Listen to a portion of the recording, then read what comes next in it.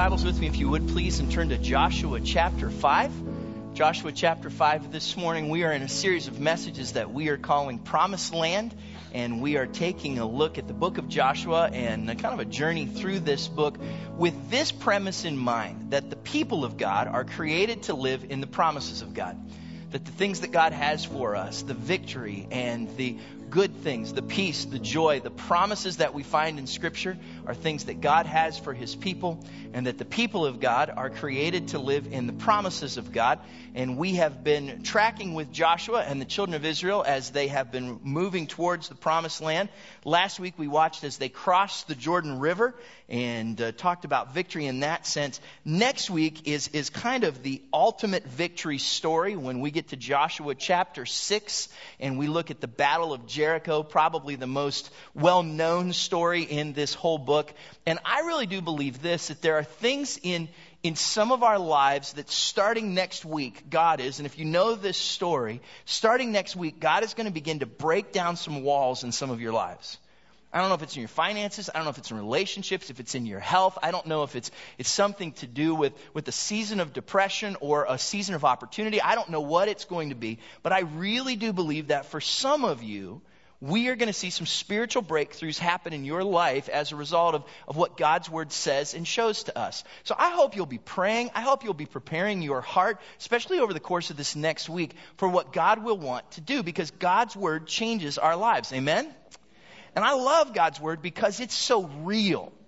God's Word hits us right where we live. And even though sometimes we look at certain things and it might be a little awkward or uncomfortable for us, God's Word just speaks the truth and walks through those things with us, even when they're things that are sometimes unique for us to talk about. I remember about 10 years ago, preaching a message when I was brand new as Calvary's pastor, about 10 years ago, preaching a message from this chapter, Joshua chapter 5, and being kind of just awkwardly uncomfortable with the whole thing, because if you've already looked at Joshua chapter 5, you can see, if you have section headings in your scripture text, you can see that today we're going to talk about the issues of circumcision and Passover. And one of those is a little awkward. It's not Passover.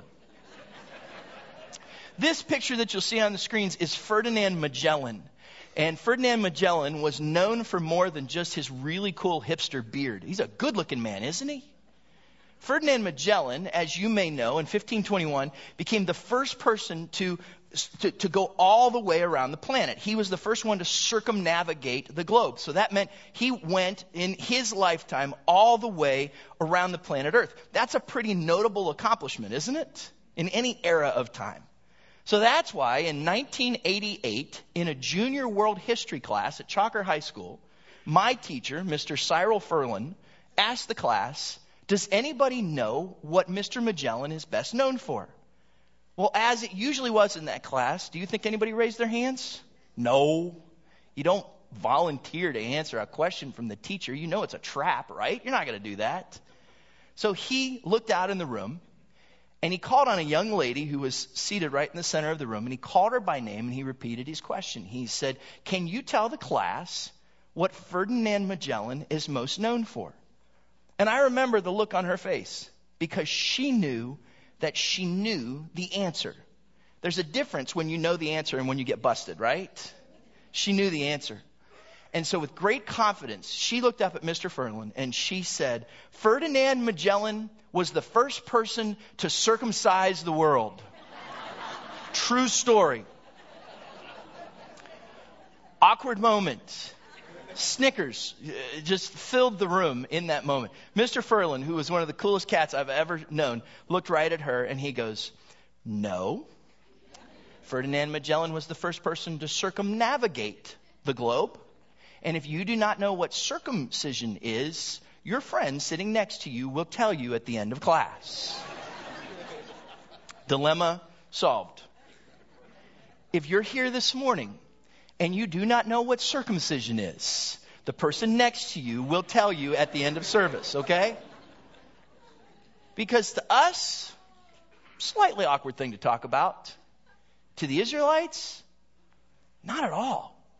Here's why. Because circumcision for them was more than just a physical act. It didn't just have to do with Jewish males. Circumcision was a mark of who they were. It was a part of their national heritage. In the same way that when we see the American flag and know that it represents who we are, in their history, this was more than just an act. Circumcision and Passover represented who they were as a people, and even more, it told the story of what God had done in calling them out to be his people. What's so interesting is that in Joshua chapter 5, as we come to these are things that had been lost and forgotten in the process of their history. And so we're going to look at some things today that are going to help us, in a certain sense, to get back to the basics in our relationship with God. So let's start. Joshua chapter 5, beginning with verse 1. Here's the story. Now, when all the Amorite kings west of the Jordan and all the Canaanite kings along the coast heard how the Lord had dried up the Jordan before the Israelites until they had crossed over, their hearts melted in fear, and they no longer had the courage to face the Israelites. Do you remember the story last week where they crossed the Jordan?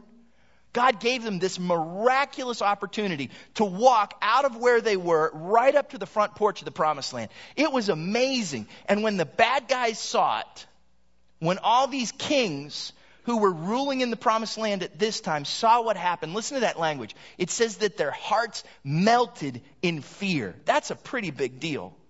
Two things about this, and here's what we're going to do today. Is it okay if we run a little bit today? We're going to cover a lot of ground. The notes, if you're looking for the notes, they're available if you have the Bible app for your phone or your tablet. The notes are available there. If you just go out to the live version, you can get the notes online by Wednesday each week. They're posted on our website. And I want to push through some things today. And as we look at verse 1, there's two things I hope you'll see. The first is this, that before the Israelites even went into battle, God had already caused their enemies' hearts to melt in fear, which shows us this, that God has already prepared the way.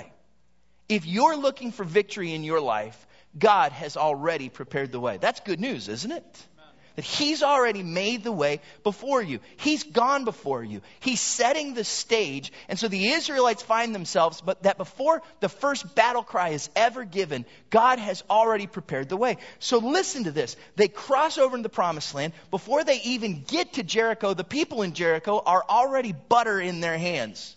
Their hearts have melted in fear.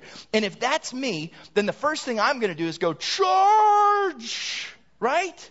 You strike while the iron's hot. You move when the opportunity is there. But that's not what God tells the Israelites to do.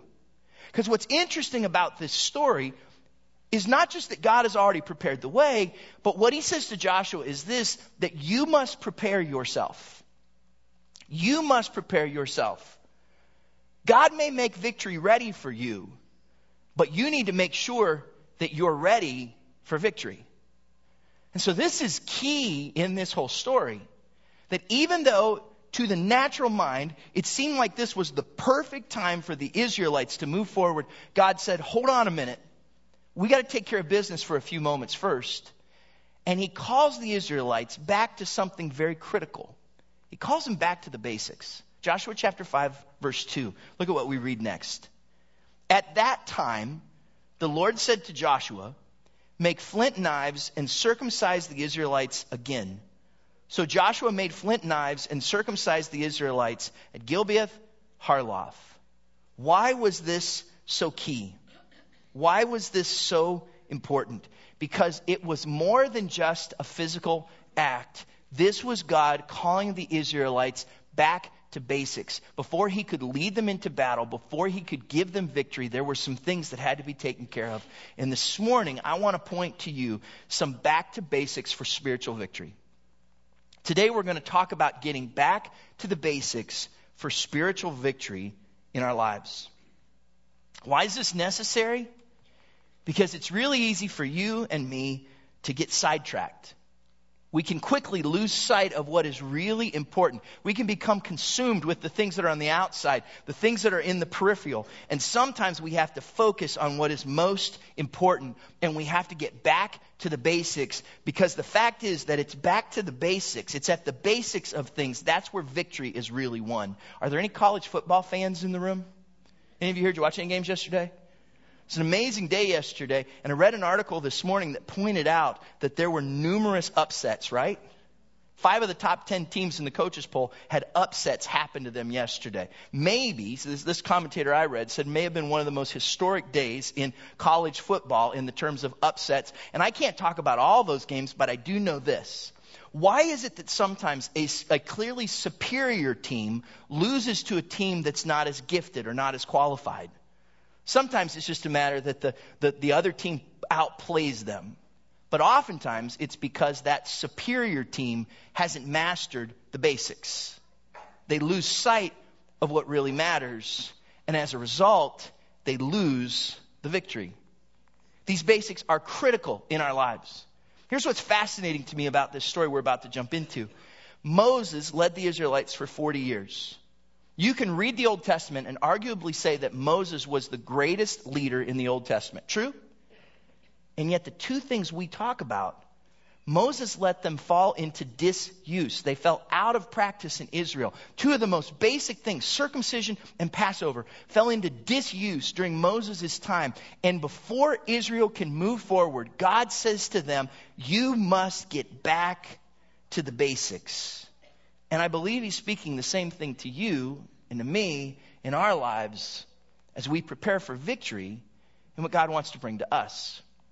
So let me challenge you with this thought today in 2 ways. And I'm going to give them to you in the first person because as you hear them, as you write them down, I want you to think about these things for yourself.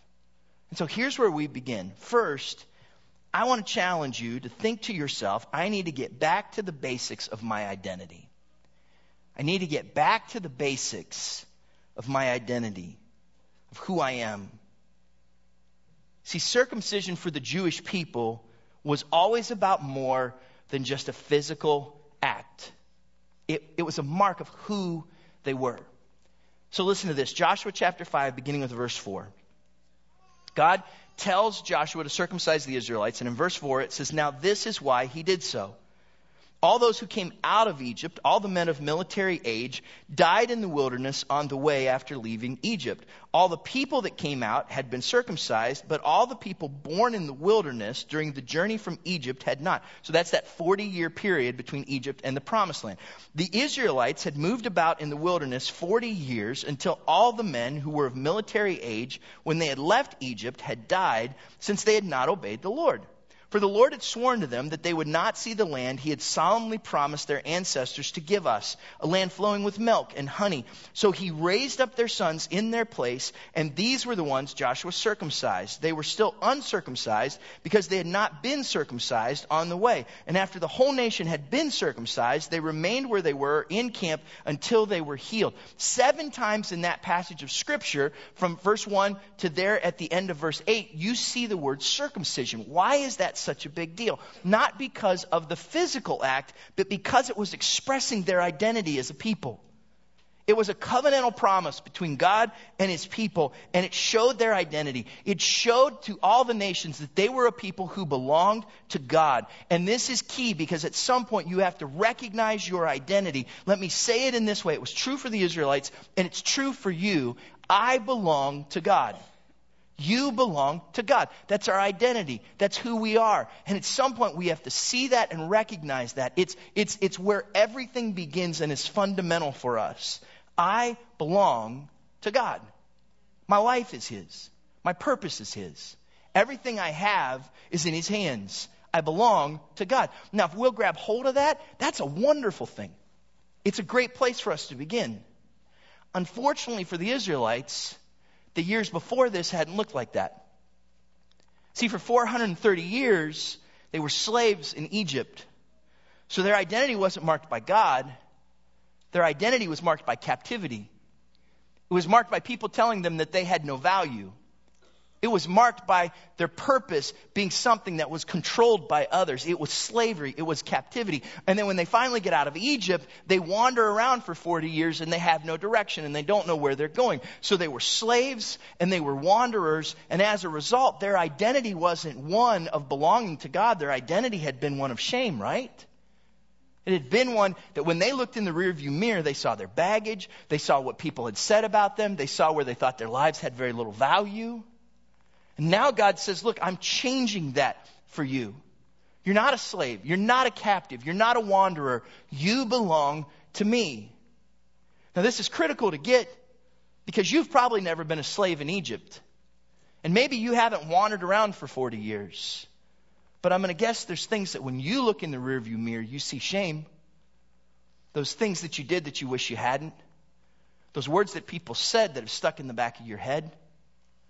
That value that you think you don't have, that purpose that you think you can't find. There are these places and these things that no matter what our background, they stamp shame on top of us. That's where the Israelites were, and that's why circumcision was so critical to them in this moment, because after 40 years of wandering, after 430 years of being slaves, God says to them, that's not you anymore. It's not your shame anymore. Listen to this. Look at verse 9. Listen to what he says. Joshua chapter 5, verse 9. Then the Lord said to Joshua, this is after the circumcision. He says, today I have rolled away the reproach of Egypt from you. So the place has been called Gilgal to this day. Here's what God says. Joshua, your shame is gone. That reproach, I took it away. It's not there anymore. And for us, isn't that why Jesus died on the cross? Isn't that the value? Our identity is found in the cross of Jesus Christ. Our value comes from this fact that he died for our sins, that he paid the price so that our sin and our shame could be taken away. And then he was resurrected. And as a result, because he rose again, you and I can have life. That's our identity, isn't it? Now here's the deal. You know that. You've heard that. And what I want to do today is drop 3 quick verses on you, passages of Scripture that I'm going to guarantee many of you in this room could quote better than I can. You know them better than I do. But it's good for me today to remind you of them, because sometimes the most important thing we can do is be reminded of the things that we know. See, sometimes the things we are the most familiar with are the things we need to be the most reminded of. Sometimes the things we're most familiar with are the things we need to be the most reminded of. Because we can know them, but we don't live them or apply them. I've had 2 student drivers in my home in the last 3 years. Helped my prayer life. Good drivers, but at one point, they're in the driver's seat, I'm in the passenger seat, and I'm teaching them. So I'm reminding them things like, don't do a rolling stop, right? You need to slow down. Don't make me come over there and hit that brake, right? These kinds of things. Which is good. And my kids are great drivers. Here's what happens, though. When the tables are turned, at some point, I'm in the driver's seat. They're in the passenger seat. And on more than one occasion, I've had my children say to me, nice rolling stop, Dad. Dad, is the turn signal not working? They have their mother's gift of sarcasm that she got from me. And sometimes, even though you know it, you don't live it, but it's critically important. Sometimes the thing you're most familiar with is the thing you need to be the most reminded of. So, 2 Corinthians chapter 5, verse 17 says, therefore, if anyone is in Christ, the new creation has come. The old is gone, the new is here. That's a good word, isn't it? Here's what it tells me about your identity and my identity, that you are not what you used to be. You are not what you used to be. God has changed you. He has made you new. And so as a result, what you used to be is not what you are anymore. So on the one hand, you need to rejoice and live in that. On the other hand, there's probably some things in your life that should change. Maybe it's time to drop that sin. Maybe it's time to let go of that fear. Maybe it's time to change that attitude, because you are not what you used to be. Here's the second one, Ephesians chapter 2, verse 10. This is my favorite. For we are God's handiwork. We are his workmanship. We are his masterpiece. For we are God's handiwork, created in Christ Jesus to do good works, which God prepared in advance for us to do. It says right there that God created you as his masterpiece. He made you with great value. And not only did he make you as his handiwork, but he did it before you were ever even born with a purpose in mind. So you know what that tells me? It tells me that you are not what others say you are. It doesn't matter what others have said about your value. And whether you're attractive enough or smart enough or strong enough, it doesn't matter what you think about yourself and your own limitations. What God has said is that you have great value to me and you have a purpose. So you are not what others say you are. In fact, here's one more. 1 John chapter 4, verse 4. You, dear children, are from God and have overcome them, because the one who is in you is greater than the one who is in the world. Do you know what that verse says? It says you are an overcomer. That God has made you to be victorious. That He's made you not only to know Him, but to know His purpose and to be successful in it. And for some of us, we are half glass empty people. And we see all the ways that we will be overcome instead of seeing the ways that God wants us to be an overcomer. And it may be time for us to change our thinking. That's why both circumcision and Passover was so important to the Israelites. Because they needed to be reminded of things that had become so familiar to them that they fell into disuse. They had pushed those things aside. And God says, before you're ready for victory, I've got to remind you of some of the things that are most important. Passover was critical for them in this moment. So watch what happens. Verse 10 of Joshua chapter 5. On the evening of the 14th day of the month, while camped at Gilgal on the plains of Jericho, the Israelites celebrated the Passover. It had been 39 years since they had had the Passover the last time. A year after they left Egypt, they celebrated it at Sinai, and then it fell into disuse. Was it important? You better believe it was. Listen to when God instituted it. Exodus chapter 12, verse 17. Celebrate the festival of unleavened bread, because it was on this very day that I brought your divisions out of Egypt. Celebrate this day as a lasting ordinance for the generations to come. So God says, look, remember this day. Go back to it, because it commemorates the day that you became slaves no longer, that you were no longer in captivity. But when I showed up big time and I released you from that captivity, when I freed you from your shame. So God says, celebrate the Passover so you remember. How many of you like Thanksgiving? I love it. I love it because of the food, right? But I also love it because it's good for me every year to stop and give thanks and remember what has happened to me in the past. This was critical for the Israelites. And they had gotten rid of that practice. They needed to get back to basics because it reminded them of their identity. It reminded them of who they were. Why this was so important is because they were about to go into battle. They were about to go into a situation where they were going to have to trust God for victory if the promises of God were going to move forward in their lives. And here's what Passover said to them. And here's what I want to say to you. That if I serve a God who can change the hearts of kings and control nature to set me free, then I know that I can trust Him to bring me overcoming victory. See, that's what Passover said. If God could change Pharaoh's heart, and if He could part the Red Sea, if He could change the hearts of kings and control nature in order to set them free, then we can trust God to give us overcoming victory in our lives. That's good to remember, isn't it? See, when we look in the rearview mirror, it's important for us to see what God has done for us. How He's removed our shame. How He set us free. How He gives us peace. How He's promised us purpose. How He said that through Him we can be an overcomer. That's the point. That's what it's all about. And we cannot forget that that's the truth. See, the Israelites didn't have to do this act of circumcision. They didn't have to celebrate the Passover. They were on a roll. They had just seen themselves cross the Jordan. They could have gone right out into battle. And maybe they'd have been very effective and successful. But it was important for them before they found themselves at that point. Before they moved forward, they had to realize what had happened in the past. They had to acknowledge God and their identity in Him, that they belonged to Him. And before you move into victory in your life, I believe it's the very same thing. Listen to this. Before you go into something new, remember what God has brought you out of. Before you go into something new, remember what He brought you out of. And that's key. Now, Romans 8:1 says there's no condemnation. I don't mean that in a way where you put yourself down. But isn't it right for us to give thanks to God for His salvation? To remember His forgiveness? To thank Him for the purpose that He gives to your life? So before you go into something new, remember what God has brought you out of. Because otherwise, here's what's going to happen. You'll go rolling into something new, looking for victory, and relying completely on yourself.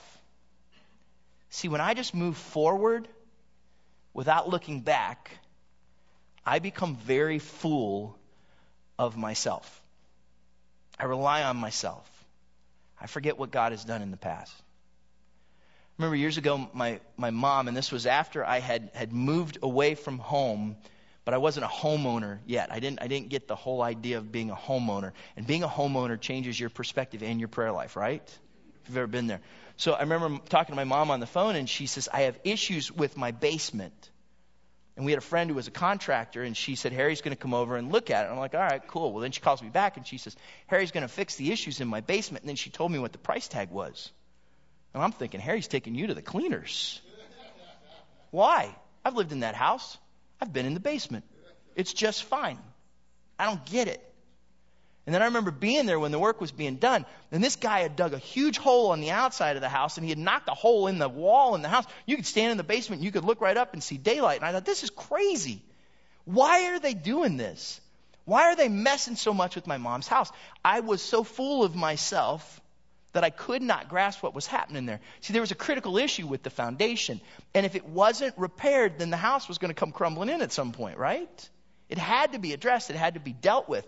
But I didn't get that. I didn't see that. I thought, hey, everything seems fine. It's going to be okay. But at some point, that issue had to be addressed, or there was going to be a critical consequence that would come as a result of that. I can't move forward without realizing what the foundation has been. I can't think I'm going to push towards victory if I don't realize that the foundation of that is what God has done for me. Does that make any sense? So this is critical. Before you move forward, you have to look back, or you become full of yourself. And catch this, when you become full of yourself, you leave little room to be full of the Spirit. When you become full of yourself, you push out that room that God can take up. Because at some point, this soul ain't big enough for the both of us. And you've been there. And I've been there. These times when we get so full of ourselves, we push God out of the way. And I can tell you stories of how that's happened in my life. And you know that's been true of the person sitting next to you, right? When we get too full of ourselves, we leave very little room to be full of the Spirit.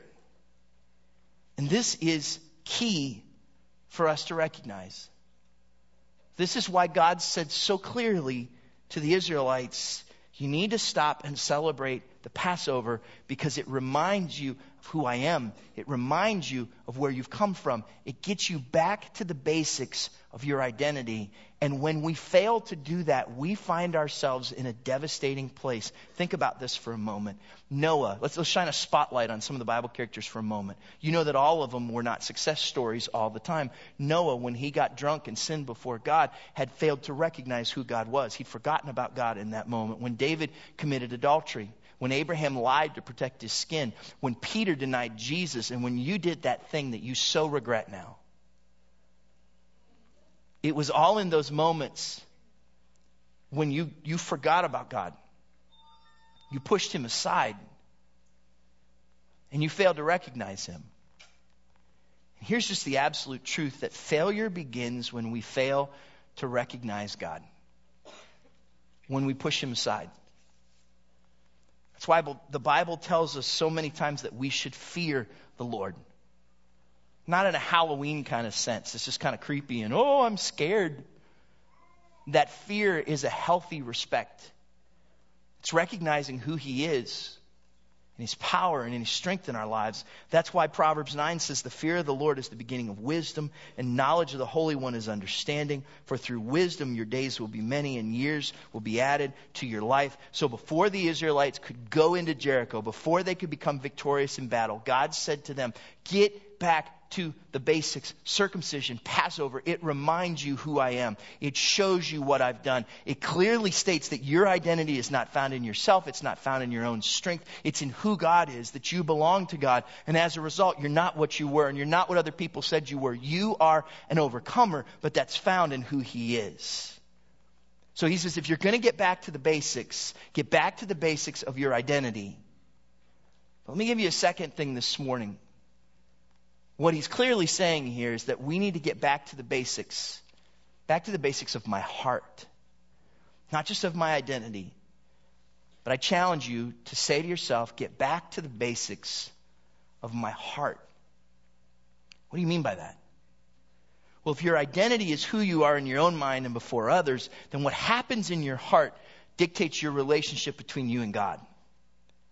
And when God speaks of circumcision, so many times in Scripture, He speaks of it as a physical act, especially in the Old Testament. But that's not the concept that God wants us to see today in the New Testament. Look at this, Deuteronomy chapter 30, verse 6. The Lord your God will circumcise your hearts and the hearts of your descendants so that you may love Him with all your heart and with all your soul and live. So this is something different, not circumcision of the flesh, but circumcision of the heart. How does that affect us? Acts chapter 7, verse 51. You stiff-necked people, Stephen says, your hearts and ears are still uncircumcised. You are just like your ancestors. You always resist the Holy Spirit. So when our hearts are not right before God, we push the Spirit out. That's what we talked about, right? Being full of ourselves where there's no room for the Holy Spirit. So how does Paul define this? Look at this. Romans chapter 2, verse 28. A person is not a Jew who is one only outwardly, nor is circumcision merely outward and physical. No, a person is a Jew who is one inwardly, and circumcision is circumcision of the heart by the Spirit, not by the written code. Such a person's praise is not from other people, but from God. So now he's saying, look, something has to happen internally. It's circumcision in your heart. It's where your heart has been changed. What does he mean? One last verse, Colossians chapter 2, verse 11. In Him you were also circumcised. This is speaking of Jesus. In Him you were also circumcised with a circumcision not performed by human hands. Your whole self, ruled by the flesh, was put off when you were circumcised by Christ, having been buried with Him in baptism, in which you were also raised with Him through your faith in the working of God who raised Him from the dead. Now look at that verse for a moment. It signifies the value of baptism and what it communicates. And we've already talked about that today. But it says that when you put aside yourself ruled by the flesh, there was a circumcision that happened in your heart. Let me give you a definition this morning. Circumcision of the heart is removing anything from your life that is not pleasing to God. So what's happening here is more than just a physical thing. This is a spiritual thing. There's a dynamic here that has to happen. And if you want to see God's victory in your life, I challenge you to get back to the basics and recognize this, the value of circumcision of your heart, which means you remove anything from your life that is not pleasing to God. And that's big. And that's difficult. And that's tough. Because so many times those are things that we've placed value in. And sometimes these can be big sins. And sometimes they can be little attitudes. But when the Spirit of God speaks to us, and we take a good look at our hearts, He calls us to circumcise our hearts, to put aside anything that is not pleasing to Him. Now, why is that so difficult sometimes? Well, on the one hand, this whole concept's just painful, isn't it? I thought about telling a joke today, but I was afraid it was inappropriate, so I decided not to tell it. And it's a joke about these two boys who are in a hospital, and they're both about to have surgery. And the one looks over at the other one and says, "What are you in here for?" And the little boy says, "Well, I'm having my tonsils out." And the first boy says, "That's no big deal. I had that years ago. They put you to sleep when you wake up. They give you Jell-O and ice cream. It's a breeze. You'll do just fine. Don't be afraid." And the other one goes, "Well, hey, man, thanks. What are you in here for?" And the little boy says, "Well, I'm here for circumcision." And the other little boy goes, "Whoa." He says, "Sorry, dude. I had that when I was born, and I couldn't walk for a year." And then I decided, I don't know if that's appropriate, so I'm not going to tell it, right? Because I don't know if it might be inappropriate. But here's the truth. This whole concept is painful. Including when you and I search our hearts. When we look and say, "God, there are some things that I have placed tremendous value on that don't please you. I've spent time. I've spent resource. I've given away valuable real estate in my mind to things that are not pleasing to you." And it can be painful when we say, "God, spiritually, do your surgery to change my heart." Not only is it painful, it's very vulnerable. It puts you in a place where before you and God, you have to be so honest with Him But if you don't take time to find out what's really going on inside, the inevitable is this, that you're going to find yourself someplace that you really didn't want to be. I bought a new car a couple of weeks ago. Now, I'm a dad who's got 3 teenagers. 2 of them have a driver's license and 1's in college. So I was looking for just a vehicle that would get me around. And so a friend of mine offered me the opportunity to buy a used vehicle. It was one that his daughter had been driving, and it was a really good deal. And just so, can I put it in context for you? This vehicle is something that I was really thankful for. It'll help me do what I need to do. But it doesn't even have a clicker. Does that make sense? If you were here last week, you know what I'm talking about. Great, but it's perfect, right? It's perfect. So I'm driving it. Now, I just got the vehicle. I've had it long enough to have filled it up with gas and drive it to the point that Friday night, just a couple of days ago, Evan and I, my son Evan, had to be at an event, and I realized, hey, I've gone under a quarter tank. Not too much further, just about a quarter tank, maybe between that quarter and eighth, you know what it means, but before you get to the E, which means there's still enough. E means enough, right? But it was right between there, and I'm like, well, I probably should fill this thing up. And so we're driving, we left the house, we're driving, and we're going to stop at the gas station on the way to where we are. And all of a sudden, as I'm driving, the whole thing just cuts out. It's got nothing. I don't have power steering, I don't have power brakes, and I already don't have power windows or power locks because it doesn't even have a clicker. But I mean, all of a sudden, I'm like, man, what am I going to do? So this is the ironic part. As the vehicle's dying, the only place I can pull into is I can swing into a cemetery. Isn't that awesome?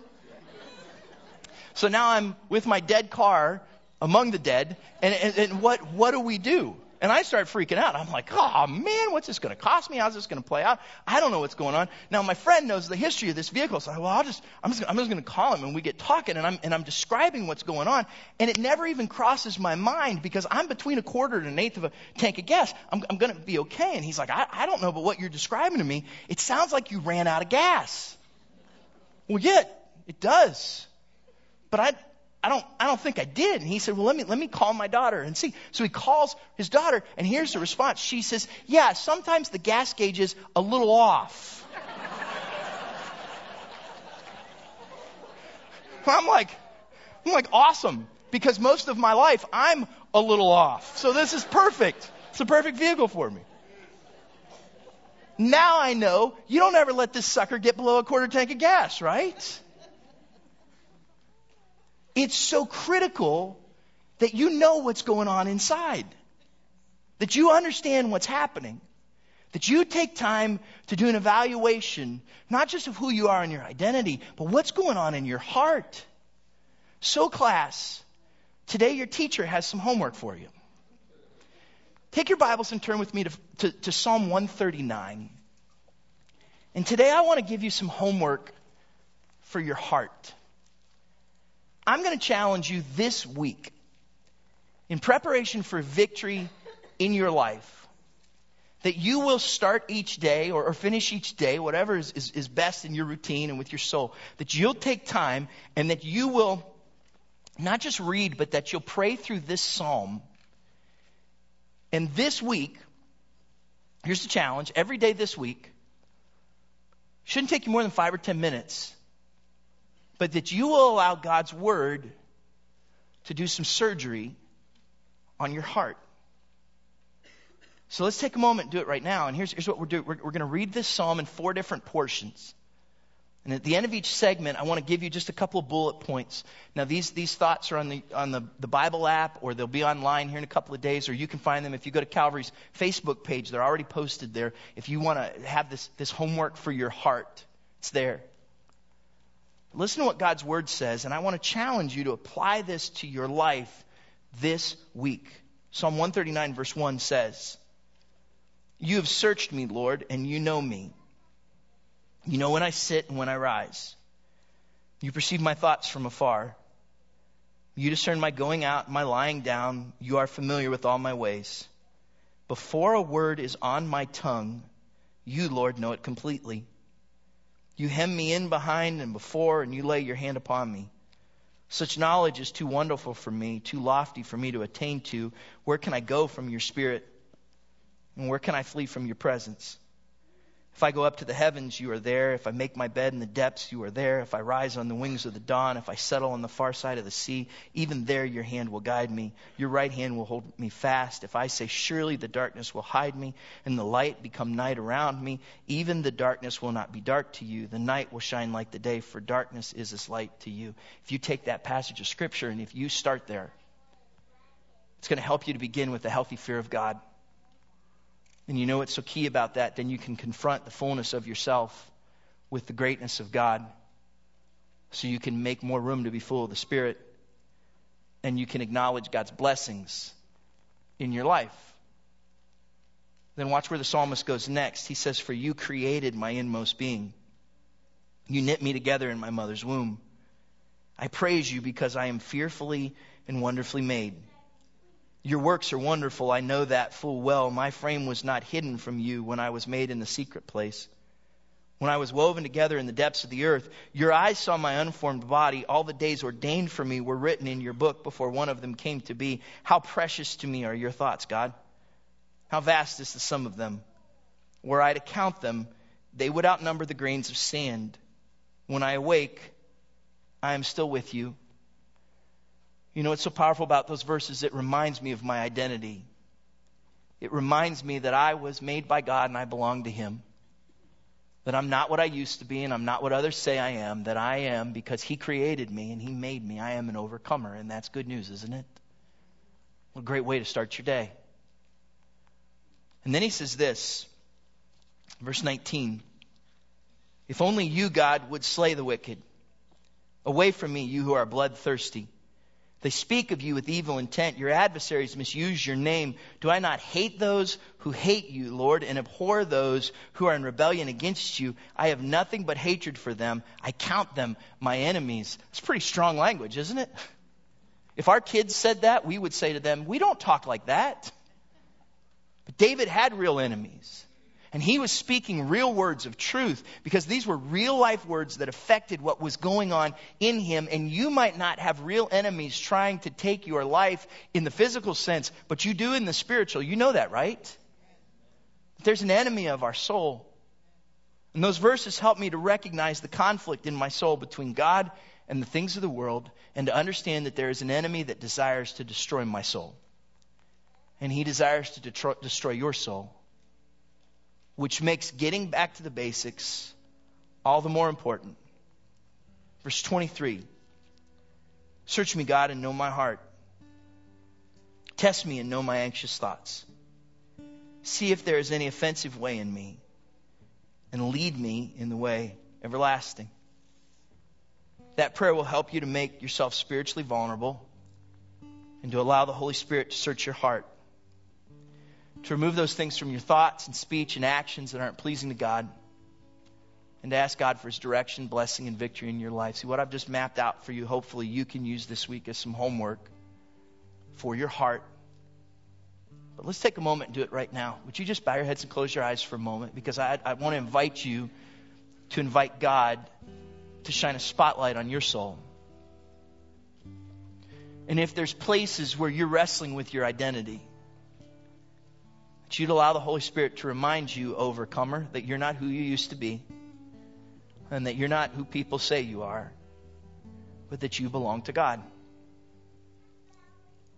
And in this moment, as God searches our heart, for some of us, it's a moment where we say, God, there's some surgery that needs to take place. There's things in my life that aren't pleasing to you. And Lord, I need to radically deal with them. And it's time to get back to the basics. And Jesus, to acknowledge you with my life. And to make you the very heart of my worship. When the music fades and all is stripped away, and I simply come, I'm longing just to bring something that's of worth that will bless your heart.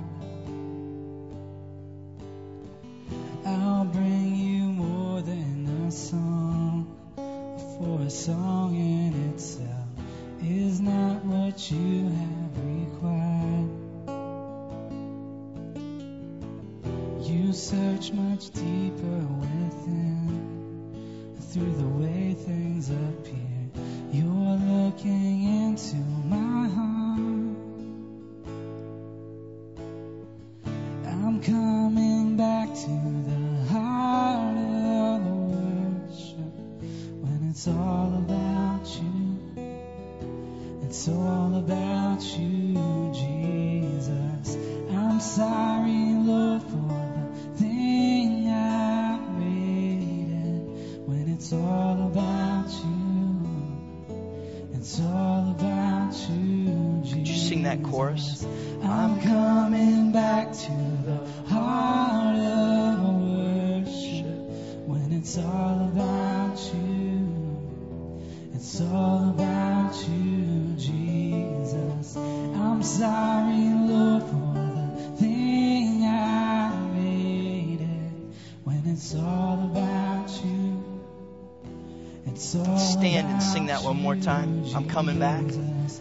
I'm coming back to the heart of worship, when it's all about you. It's all about you, Jesus. I'm sorry, Lord, for the thing I made it. When it's all about you, it's all about you, Jesus. God, your word says that when Scripture is applied to our lives, that it's living and that it's active and that it does surgery on us. And so, Lord, for some of us, you are remaking our identities. And for some of us, you're refining our hearts. And so, Lord, today, I pray that you would help us to get back to the basics, Lord, of who you are and your work in our lives. Lord, I know that you are preparing us for victory. And God, I would speak for all of us and say, Lord, that's what we want. And so, Lord, help us to prepare ourselves so that we can be ready to receive and be used of you. Lord, I pray this week that as we do this homework on our hearts, that your word each day would powerfully work in our lives so that we could be more like you and more ready to be used of you. Now, Lord, as we go from here, we ask that you'd go with us. Send us out with your special favor and your wonderful peace. And we ask this in Jesus' name. Amen. Amen. God bless you. Thanks for being here. Don't let your dog eat your homework, okay? Have a great week. We'll see you next Sunday.